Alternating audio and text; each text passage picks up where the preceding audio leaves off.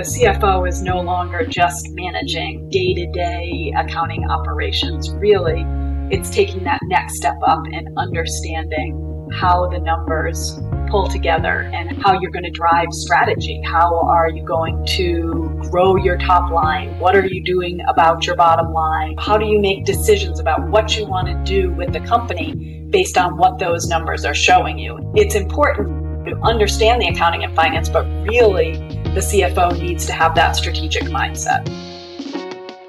Hello and welcome to the Invisible Vault. This episode features an interview between Katherine Edenbach, CFO of Emburse, and Bob Stark, Head of Global Market Strategy at Kyriba.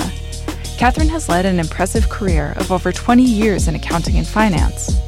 Prior to Emburse, she was CFO of Certify, VP of Finance at CashStar, and served in various senior accounting and finance roles at Fairchild Semiconductor and WEX Inc. On this episode, Katherine talks about the latest in fraud trends, the renewed importance of cash management amid the pandemic, and how accurate data leads to better decision-making. But before we get into it, here's a brief word from our sponsor. The Invisible Vault is powered by the team at Kyriba, the global leader in cloud treasury and finance solutions, empowering CFOs and their teams to transform how they activate liquidity as a dynamic, real-time vehicle for growth and value creation. To learn more, visit Kyriba.com. So please enjoy this interview between Katherine Edenbach, CFO of Emburse, and your host, Bob Stark. Hi, I'm Bob Stark from Kyriba, Global Head of Market Strategy, and I'm joined by Katherine. Katherine, hello. How's your day? Hey, Bob. Good. Good. I think we're going to have a little bit of fun here. We've talked a little bit before recording this, and there's some really interesting things about your story that I think the audience is really going to appreciate. But let's start with actually the basic question I like to ask all CFOs. Why finance? What about finance was intriguing to you? And I know, maybe a bit of foreshadowing here, that it kind of started at a young age for you. Yes. So I've always enjoyed working with numbers and making sense of data. And as CFO, you really get to dig into those numbers to understand what drives the company. You can use performance metrics to understand where we're strong and where there may be issues. And it's really satisfying to know that the insights that my team and I provide can have a meaningful impact in shaping the strategy and the direction of the company.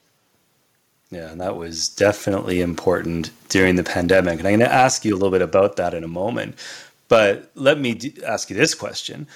In terms of having this interest, you had this interest in numbers, you were interested in providing that leadership to organizations, you saw something quite fascinating from a career path. What was your career path? How did you get to become CFO of Emburse? So I started my career in public accounting, and I'll date myself here at Coopers & Lybrand, which then merged with Pricewaterhouse to become PwC. I earned my CPA there, and I spent about 11 years after that working at Fairchild Semiconductor, which was a publicly traded company. And I worked across all aspects of corporate finance. I did treasury, I did foreign exchange hedging, SEC reporting, SOX compliance. I worked in FP&A on earnings releases. And I really got to experience so many facets of finance and accounting. I then moved to another public company that was focused more on payments, also doing FP&A and setting public guidance. But at these larger, more established companies, finance can end up getting siloed. And I wanted to try working at a smaller company where I could be more involved in different aspects of the company. So I joined a small VC-backed digital payments company where I headed up the finance team. I worked there for a few years until we were acquired, and then I joined Certify Inc. as CFO. And Certify would later merge with Chrome River, along with several other acquisitions. We would form Emburse. That's a really good story. There's a lot of different touch points there. I see some links between, you mentioned treasury, risk management, payments, but also FP&A crept up a couple of times in your description. So would it be fair to say that FP&A is a very important part of the CFO's remit, or at least having that experience really prepared you? Yes, I would definitely say that. I mean, understanding the data, not just the accounting, but how those numbers roll up, the different metrics that are portrayed, and how you can use those to determine company performance and guide company performance is really important. It makes sense. It's a very emerging area for a lot of different reasons. And certainly in the past 12 months, being able to predict what is our cash flow going to look like as we exit the pandemic or even when we're in the midst of it was critical. Let's talk briefly about Emburse. And by the way, I think Emburse is a fantastic name for the organization. I actually wouldn't mind hearing the story behind that name, and I think the listeners would as well. So maybe let me ask you that first. Where did Emburse come from? Sure. So Emburse has been formed, as I mentioned, by a number of different acquisitions that were brought together. And we were really searching for what's the best name for this combined company. One of our smaller acquisitions, it was a card company, and it was called Emburse. And the more we started to think about it, the more we started to look around for different names. We kept returning to this acquisition and its name Emburse and how it fit in really well with reimburse and so many other aspects of our company and the payment side and reimbursements, company spend, that we got stuck on that name and it really just seemed perfect for the company. So it was really a small piece that ended up becoming the total company. It seems like a great find, and because it logically fits with reimburse. That's what you think of when you think of Emburse, and it sounds like that's the exact objective that you were going for. And it was nice that you found that name within your organization already, maybe saved some of the challenges of rebranding. So in terms of at Emburse, my new favorite company name, what's your favorite thing about being the CFO of Emburse? I realize it's a very wide question, but what do you find most interesting? So, I mean, it might sound a little trite, but really my favorite thing about Emburse is the people. I work with a great leadership team. We come from different geographic areas. We have different backgrounds. We have a lot of different viewpoints, which I feel like makes for a stronger executive team.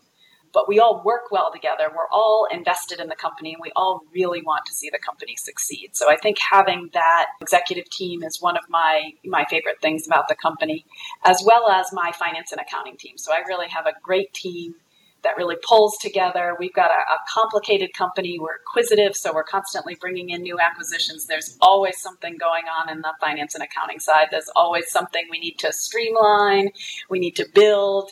And so it's really great to have a great team that can support you and really continue to make that progress. Yeah, well, that's a great answer. A lot of people, when they answer, talk about the team. It's so important these days, especially important when everyone's remote and in different places. It makes it that much more challenging, but important to rely on your team and trust them.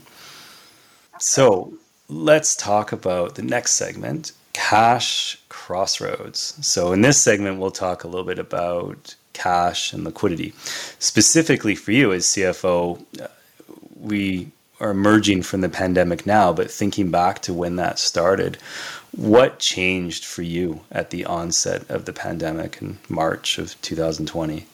So we had a lot of changes at the onset of the pandemic. So the majority of our accounting, finance, and billing team were all centrally located in Portland, Maine. So the shift to a remote workforce was a huge change. In addition, the pandemic really shifted our priorities to focus more on cash management, spend visibility, and spend control, as so many of our people were remote and had never been before. It's interesting how centralized you were. I can appreciate why that was a shock to the system, so to speak. But also touching on that liquidity challenges. And I hear this from a lot of organizations. I remember at the time, there's organizations I talked to that were, say, in the travel and hospitality area. They were being asked daily, sometimes more than once a day, whether they had any liquidity challenges or what their forecast and projections, the FP&A side of the business, what they were seeing. Were they having to change their accounts payable processes just simply because they had to be very specific on how much they could spend regardless of the invoices they had out there. So there's a lot of different things floating on. It sounds like you're touching on some of those. Is there a biggest liquidity challenge? Maybe that's a difficult question to answer, but I'll ask it anyway just for fun. So I think for us, one of the reasons that cash management became so much more of a priority in 2020 was because cash receipts from our customers started to slow as many companies began to conserve cash because of the economic uncertainty. No one knew how long the pandemic was going to last or what ramifications it was going to have on the overall economy. So people really started to sort of sit on cash a bit and dole it out a bit slower. So as we managed cash, what we were really doing was we were looking at the timing of our cash inflows, and we did try to shift customers to pay electronically, because that obviously makes your cash inflows much more predictive if they are paying electronically. On an expense perspective, we really tried to use our sort of AP and invoice tools to make sure that we had visibility into invoices in a timely manner and that all expenditures are approved and within budget, which helped eliminate any surprise in expenditures that weren't anticipated during our cash planning. So that's really what we were focused on, was sort of matching those cash inflows with the cash outflows. It's a very important point. It really highlights that need for great visibility, really good cash forecasting, and if I dare say, precision, so that you can be confident that the choices you're making are reliable ones. They're not going to be wrong the next day. It seems like that was a very important theme within what you were trying to do. Definitely. You're saying that there's, I guess the way you described it, there were some similarities between what you experienced at the start of the pandemic and maybe some of the things that we saw 2008, 2009 in terms of, do we have enough liquidity? How long is this going to last, as you said? Did it feel different than what you've experienced at, say, the credit crisis back in 2008, at least at the outset of the pandemic? It did feel different. Back in 2008, I was working in manufacturing, and we dealt with the credit issue. At that point, we had a lot of layoffs, but I felt like it was something people had experienced in the past before. And the pandemic, no one had ever really experienced something like this before, and no one seemed to know what those ramifications were going to be. And so I think people were afraid. I had never experienced where schools had closed for a period of time. People were home, daycares were closed, schools were closed. So it was a different environment than just the economy. It impacted every aspect of people's lives, not being able to leave the house. And so I do feel like it did feel much different than 2008. Yeah, very much agree. I've talked to other CFOs that said at first the liquidity challenges seemed the same for about a week. And then suddenly you realize that you're in a very different position than you had been before. Because of all those things, it's so much more wide-ranging. So, Katherine, let me ask you this. Of all the good things that you've accomplished during the pandemic, what processes, what workflows are you going to keep? Like, what are the good things that you put in place that you think, oh, we're going to keep that? So I do think there were some silver linings from the pandemic. On the people side, the pandemic taught us a lot about communication and flexibility. So in switching to a remote environment, we discovered it was so important for our team to stay connected. When you don't see your employees on a daily or even weekly basis, it can be hard to tell how people are doing. Are they stuck? Are they spinning their wheels? We didn't want people to get stuck and feel like they were at home and they didn't have anybody to turn to. So really making sure that we were in not constant communication, but regular communication so that we knew what was going on with everybody. We knew if there were productivity issues or even sometimes personal issues with those people so that we could be there to lend a hand. And on the other side, it was also important to share successes. If somebody really got through a challenge or figured something out, we wanted to be able to still congratulate them and say that they had done a great job. So communication was really important. And so we implemented a number of daily check-ins, quick huddles, just so people could share, what's a particular challenge they were working on, what's their major project, if they had any hurdles they were having difficulties with, and then if they had any successes as well. And it kept the team informed on what everybody else was doing, and it also made it easier for somebody to lend a hand if somebody needed help. And we also learned to be a lot more flexible. So people were working from home with kids and dogs. We had people who sometimes were working early in the morning and then they had to take a break for a little while to manage some children. And then they were working again when kids took naps or after kids went to bed. And so I do believe we will see some more flexible schedules in the future. Maybe not quite as flexible as they were during the pandemic, but the option of having those flexible schedules will be there, and we most likely will not expect people to be in the office every day of the week. On the business side, it really just strengthened our commitment to virtual and automated processes that can be managed from any location. Because we've seen a pandemic now, do we know if something like that will occur again or potentially something else? And having those virtual and automated processes that you don't have to be in the office to manage are super, super important. Yeah, and it also sounds like digitalization was incredibly important. You'd mentioned before around going more towards electronic and digital payments. I guess maybe death of the check has been accelerated by many organizations because it was so manual and difficult to pay that way, difficult to receive that way. So that's another angle, I imagine, that is probably a nice best practice that you're able to implement. That's true. Definitely. All right, let's switch gears completely and talk about a really fun question. Hopefully you find it's a fun question too. And it's in our series called The Playbook. So, first question, strategy in your playbook.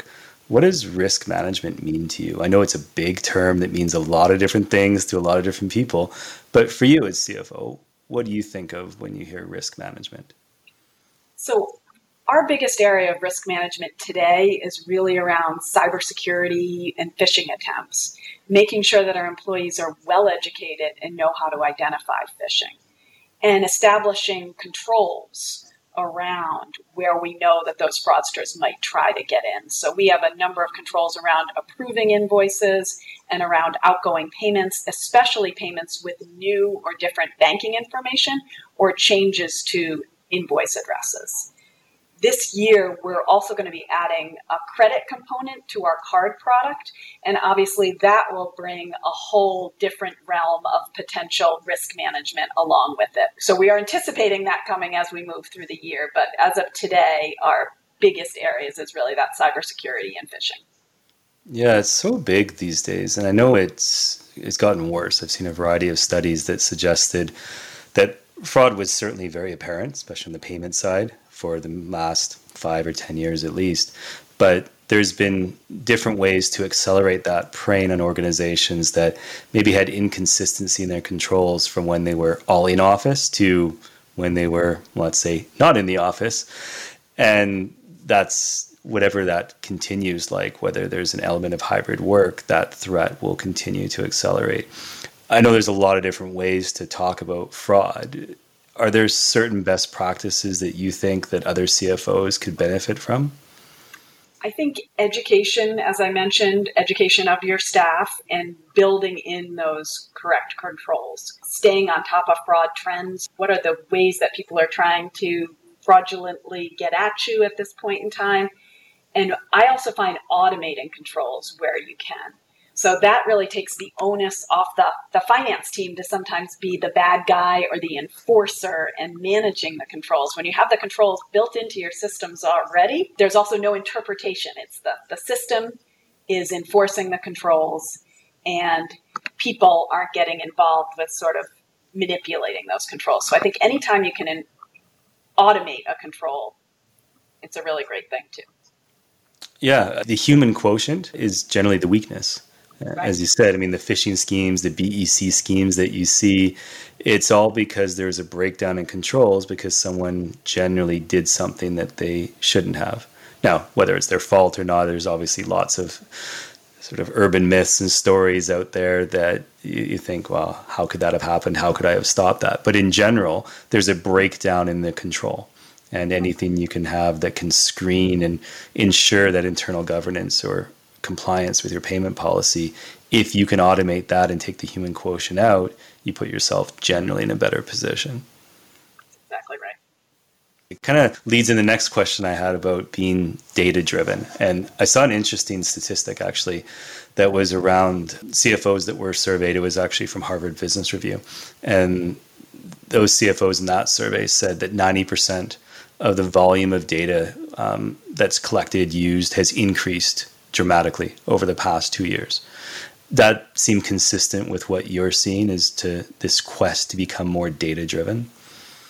Yes, definitely. I mean, there's always a call for more and more data. And we are definitely a data-driven company. We're a spend management company. We've grown by acquisition. And as a result, we have a significant amount of both sort of structured data and raw data.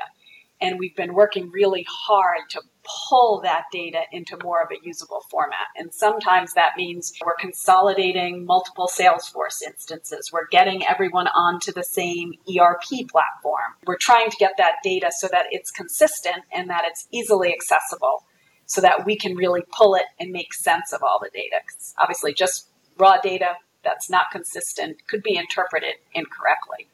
And internally, we've also begun to use some of our newer data analytics tools to help drive some visibility into spend patterns and hopefully help us to identify some areas for improvement. Yeah, that's a fantastic objective to go after, is to make sense of the unstructured data, find patterns, be able to visualize, and then make better decisions.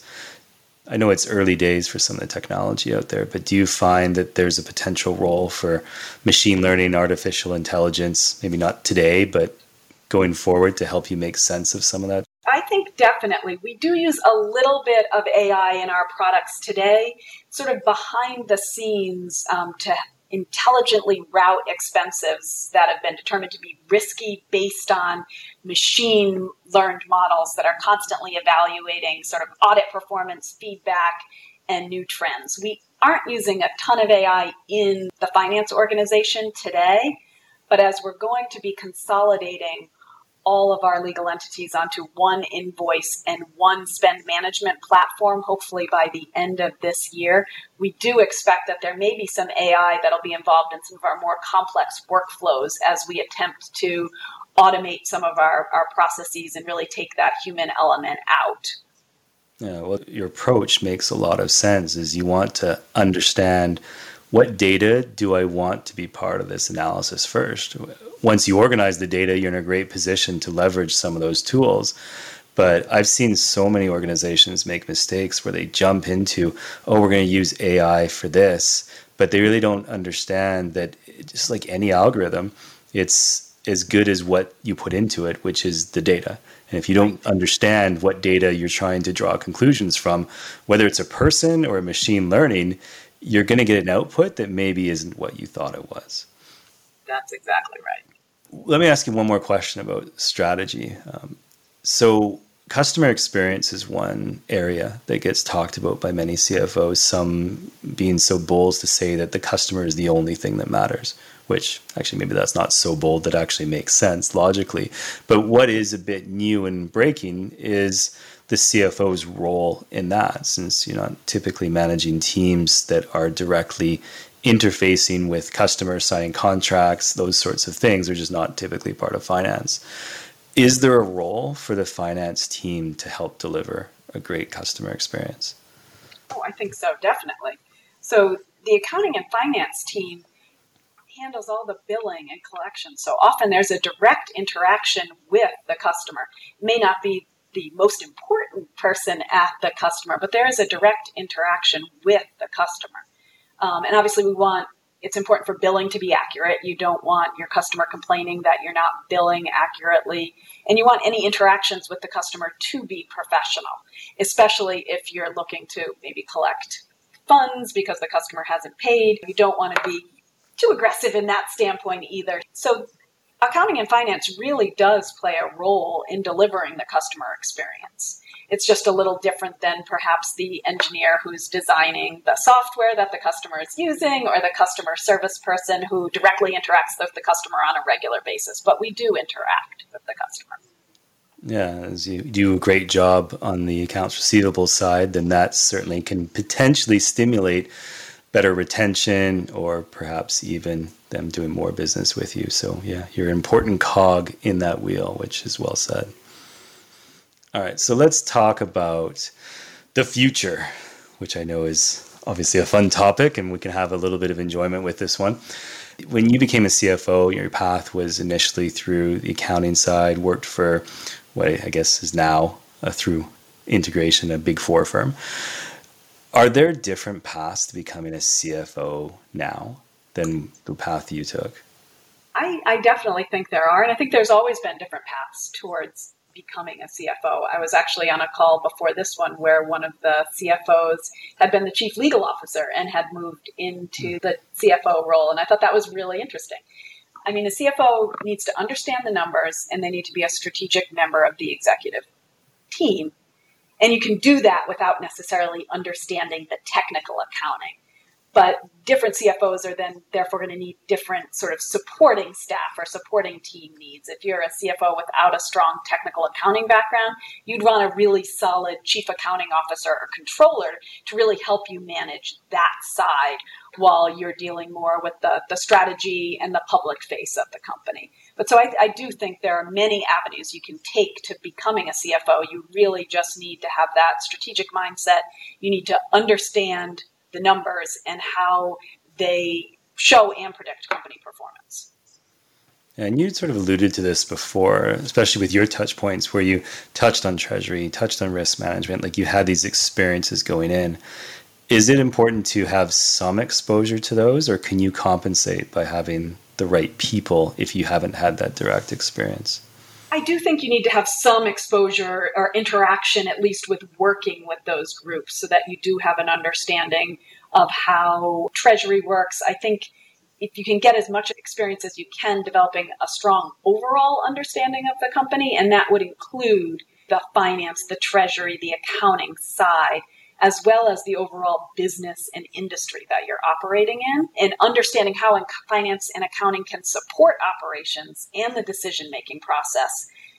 That helps both company growth and strategy if you can fit all those pieces together. A point you just made around strategy makes me wonder about how much more important that strategic side is than it used to be. Is it fair to say that, I don't want to say a chief strategy officer because that's a whole different role, but that strategic element is much, much more critical than it was a decade ago?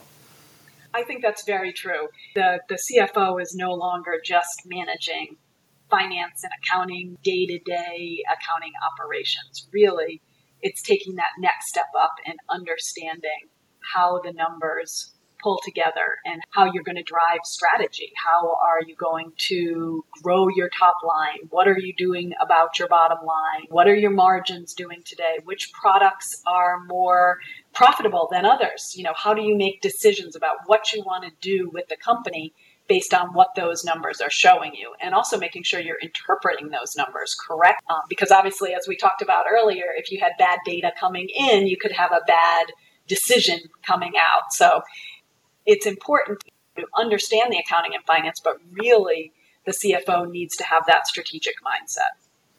So if I hear it right, there's words like insight, having business intelligence that are very critical. But it also sounds like you're saying it's a shift from being reactive, maybe the CFO of old, to being proactive and really having a seat at that table as opposed to just responding to questions and queries.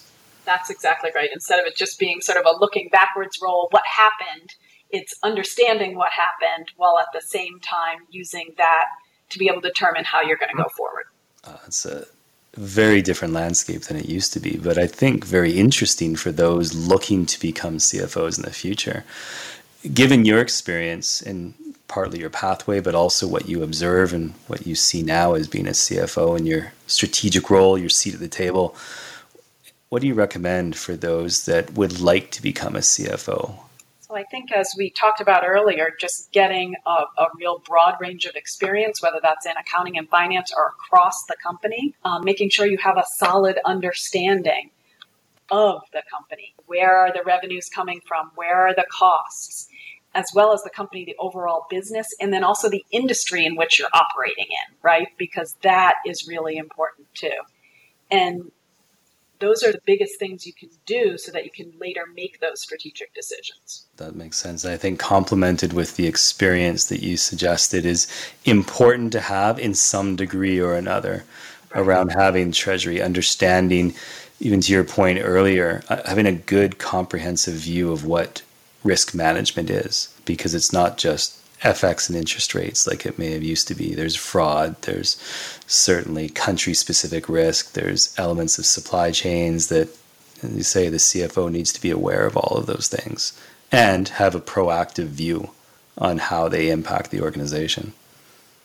Let's talk briefly about technology. You'd made a really good observation around the fact that you're looking to integrate different levels of technology, make the ERP more central, make sure that the data is actually shared. So I'll use these words, you have a single source of truth. And it makes it easier to provide that insight analysis rather than having your team spend time chasing information in disparate systems. Are there certain technologies, maybe it's not necessarily the technology itself, but just I'd like to be able to do this, that you have your eye on or you'd like to see emerged? I know there's a lot of technology tools out there. So I'm interested in your thoughts. What's coming or what would you like to be coming that could help? So I think any technology that really helps drive the automation of manual processes today. So less manual processes, as we've talked about, means less of a chance of human error, and allows finance teams to better scale and to be able to focus on higher level tasks that add more strategic value. And that aligns with Emburse's goal, which our goal is to humanize work by automating manual tasks so that they can focus on what matters most. And that may be more rewarding work. It could be more time at home with your family or community, but really relieving a lot of those manual efforts so that you can focus on the higher value stuff. So I think anything on the emerging technology side that allows us to reduce those manual processes and automate and scale are things that we'll be interested in going forward. Yeah, and there's something you said in there that I think is really valuable, and it's around productivity. So as you said, productivity is extremely important. It gets you from manual to automated, which then, as you stated it, frees up time. So it's not necessarily that productivity has the value.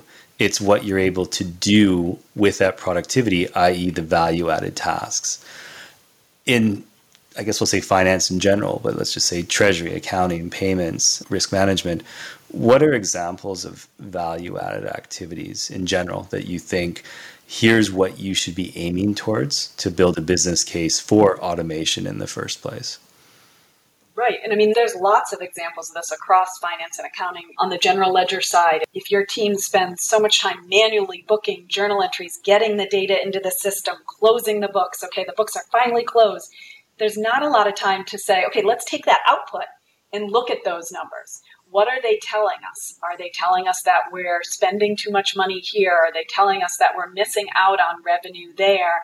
Are they telling us these expenses look really weird, something's off?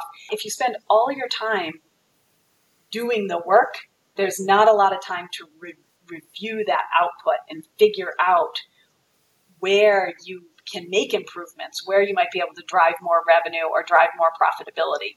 And so you can see that across the board. When people spend a lot of time on manual efforts, there's usually not a lot of time reviewing whatever that manual effort produced and really figuring out what's important to the company from that output. And I mean, I think that can be done in FP&A, that can be done on the accounting side, that can be done on the treasury side.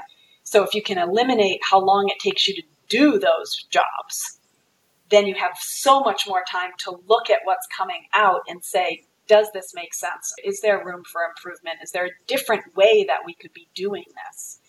And really help the company to grow either from a top line perspective or profitability perspective, or just really to become more accurate and really drive those processes in a better way.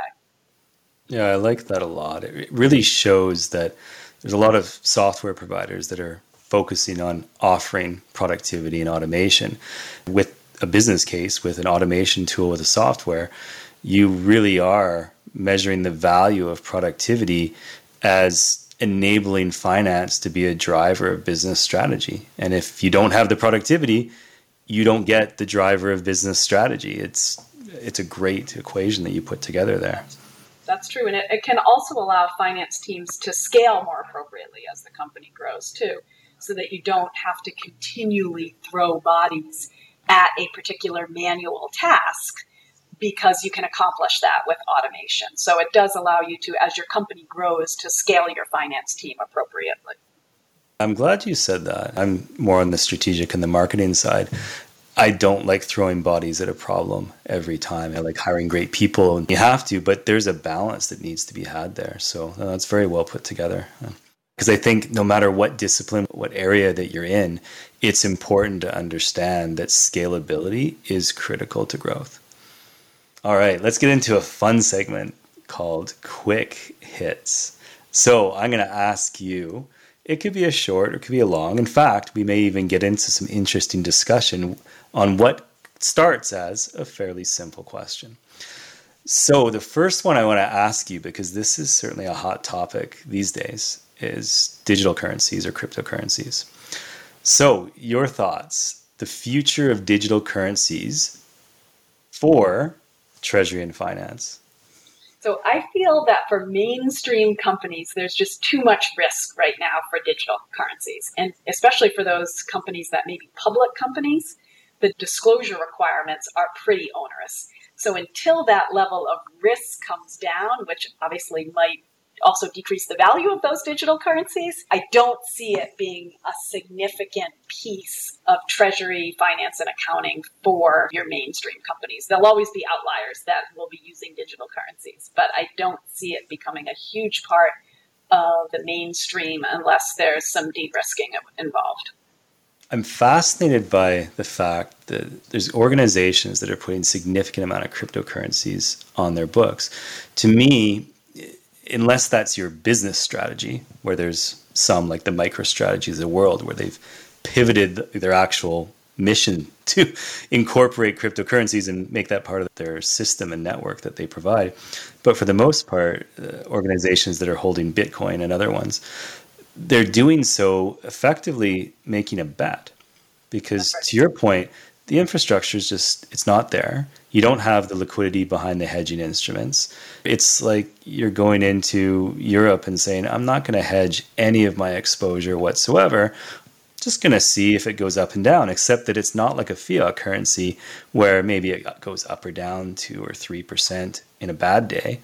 You're talking about significant movements, like 10% potentially in a day. I can see your reaction as we're recording this. That's eye-opening is the right word for that. It's petrifying. Companies with that have significant liquidity, and it's not as much of a risk for them. But I think with companies that are balancing liquidity needs, it can be a little too risky. Yeah, there's companies out there that are taking billion-dollar plus positions in digital currencies. And as an investor, I mean, this is just my opinion, I always like to invest in organizations that are very focused. Like I'm seeing the earnings per share reflective of what that business is, not the noise that they are exposed to currency or interest rates or now digital currencies. If I want a digital currency play, I'll go invest in someone that's market making or providing digital wallets or some sort of exposure that way. I don't want my software company or my manufacturing company or my car company to be focused on this distraction, which maybe gets away from what finance's true position is providing certainty and protection. Yep, that's exactly right. It's an interesting discussion. I mean, it's probably another conversation from today, but to address some of the things that you said in terms of there needs to be more infrastructure, needs to be more liquidity, there needs to be utility for the currency for us to feel confident that we could actually use it and be able to get in and out of it. There's this promise of essentially backed government-sponsored digital currencies like China. We're seeing that as an example. There's talks in other countries, US amongst them. That suggests that there might be some promise because it brings along this de-risking, to use your term. But until that happens, it's hard to believe that these cryptocurrencies that act pretty much as commodities because the supply and demand imbalance can really offer a value.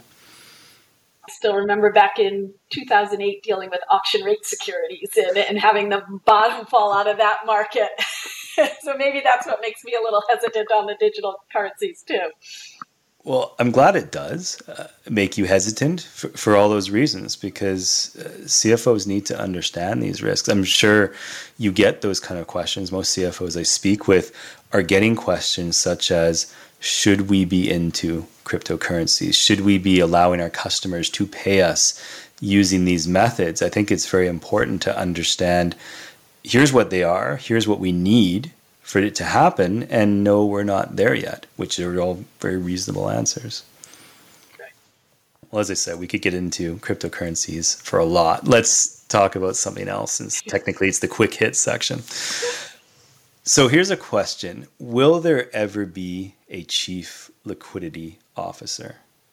So I don't think there'll necessarily be a chief liquidity officer. I think this role does exist today, especially in larger companies, but in different form, as the treasurer. So typically the treasurer would report into the CFO, but I don't think there will be a separate C-suite role for a chief liquidity officer. I like that take on it. I think it's important. Certainly the role of liquidity seems to be more prominent than it used to be. It used to just be cash and cash equivalents, and now it seems to be more of a strategy. Right. So next question, artificial intelligence. So we talked a little bit about it, and certainly Emburse actually does a nice job of embedding AI capabilities within your products. We also talked about the fact that AI is not quite ready for prime time in terms of having business applications in finance and treasury, although we're working in that direction, getting things like your data organized in terms of here's the outcomes I'm looking for, here's the data I'm confident in having. But when we do get to this point for artificial intelligence being more mainstream, does artificial intelligence replace people, do you think? I don't think so. I think it can augment people. It can help make things easier, but I don't think it ever fully replaces people. There needs to be an interpretation of that data. You need to make sure, as we've talked about, that the data going in is the accurate data and that what's coming out is being interpreted correctly, and that if you had bad data going in, you don't have bad data coming out. So I do think that there will always be a requirement of some level of people in the finance and accounting, because there are things that need to be reviewed, that need to be interpreted, and there are things that can be looked at in different ways. People often think that accounting and finance is black and white, but it's really not. There are a lot of shades of gray, just like there are in a lot of other areas, and so I don't think that AI will fully replace your accounting and finance teams. Yeah, I agree with you on that. I feel that there's a level of extreme automation that artificial intelligence and, in fairness, robotic process automation, the bots, can provide, but the replacement seems challenging to me. I'm sure there's some areas in organizations that that's not the case, that you can certainly provide a replacement and retraining. But yeah, finance requires a lot of insight and intelligence and interpretation, but it can help. Oh, definitely can help. Definitely can help. Yeah. Well, you made a lot of people happy with that answer. We're thinking, goodness, I'm glad that AI is not going to replace me. So well done. All right. Last question. And this is, I think, an interesting one because I've heard very different perspectives from different people. I haven't heard a consistent set of answers on this. So I'm going to ask you, are CFOs in your network peers or competitors? I think we're peers. We're private equity backed, and I meet with a number of different CFOs that are portfolio companies for our equity backers. We're all primarily software companies, so different lines of software in different industries, but we're in the same sort of overarching umbrella of software. We're at different sizes and different stages, but we do get together and meet to discuss common problems, things that somebody may have seen, somebody else hasn't gone through yet. How did you handle this type of an acquisition? Have you looked at this new accounting guidance? So we have a monthly, what we call virtual coffee chat, where we just get together and we discuss a number of these items. So I really enjoy interacting with my other CFOs, and I feel like it's much more of a peer-to-peer type relationship than a competitive one. It's nice to see that best practices become best practices by sharing, here's what we saw, different interpretations. I think that's all the right way to look at it. So it's great you're able to cultivate a network like that and learn and progress. And I think that's very obvious why you've had some fantastic answers to all of these questions. I really appreciate your time. Katherine, as CFO of Emburse, you did a nice job. I still love the company name, by the way. So thank you again for the backstory on that. I appreciate your insights, and thank you very much for joining us on this podcast. Thank you. I enjoyed talking with you today. Thank you for listening to The Invisible Vault. If you're enjoying the show, please take a moment to subscribe, rate, and review, and share it with someone who you think might enjoy it. The Invisible Vault is powered by the team at Kyriba, the global leader in cloud treasury and finance solutions. empowering CFOs and their teams to transform how they activate liquidity as a dynamic, real-time vehicle for growth and value creation. To learn more, visit www.kyriba.com. The creative team behind The Invisible Vault is Bob Stark, Daniel Schaefer, and Dennis Demos, with support from the team at Caspian Studios.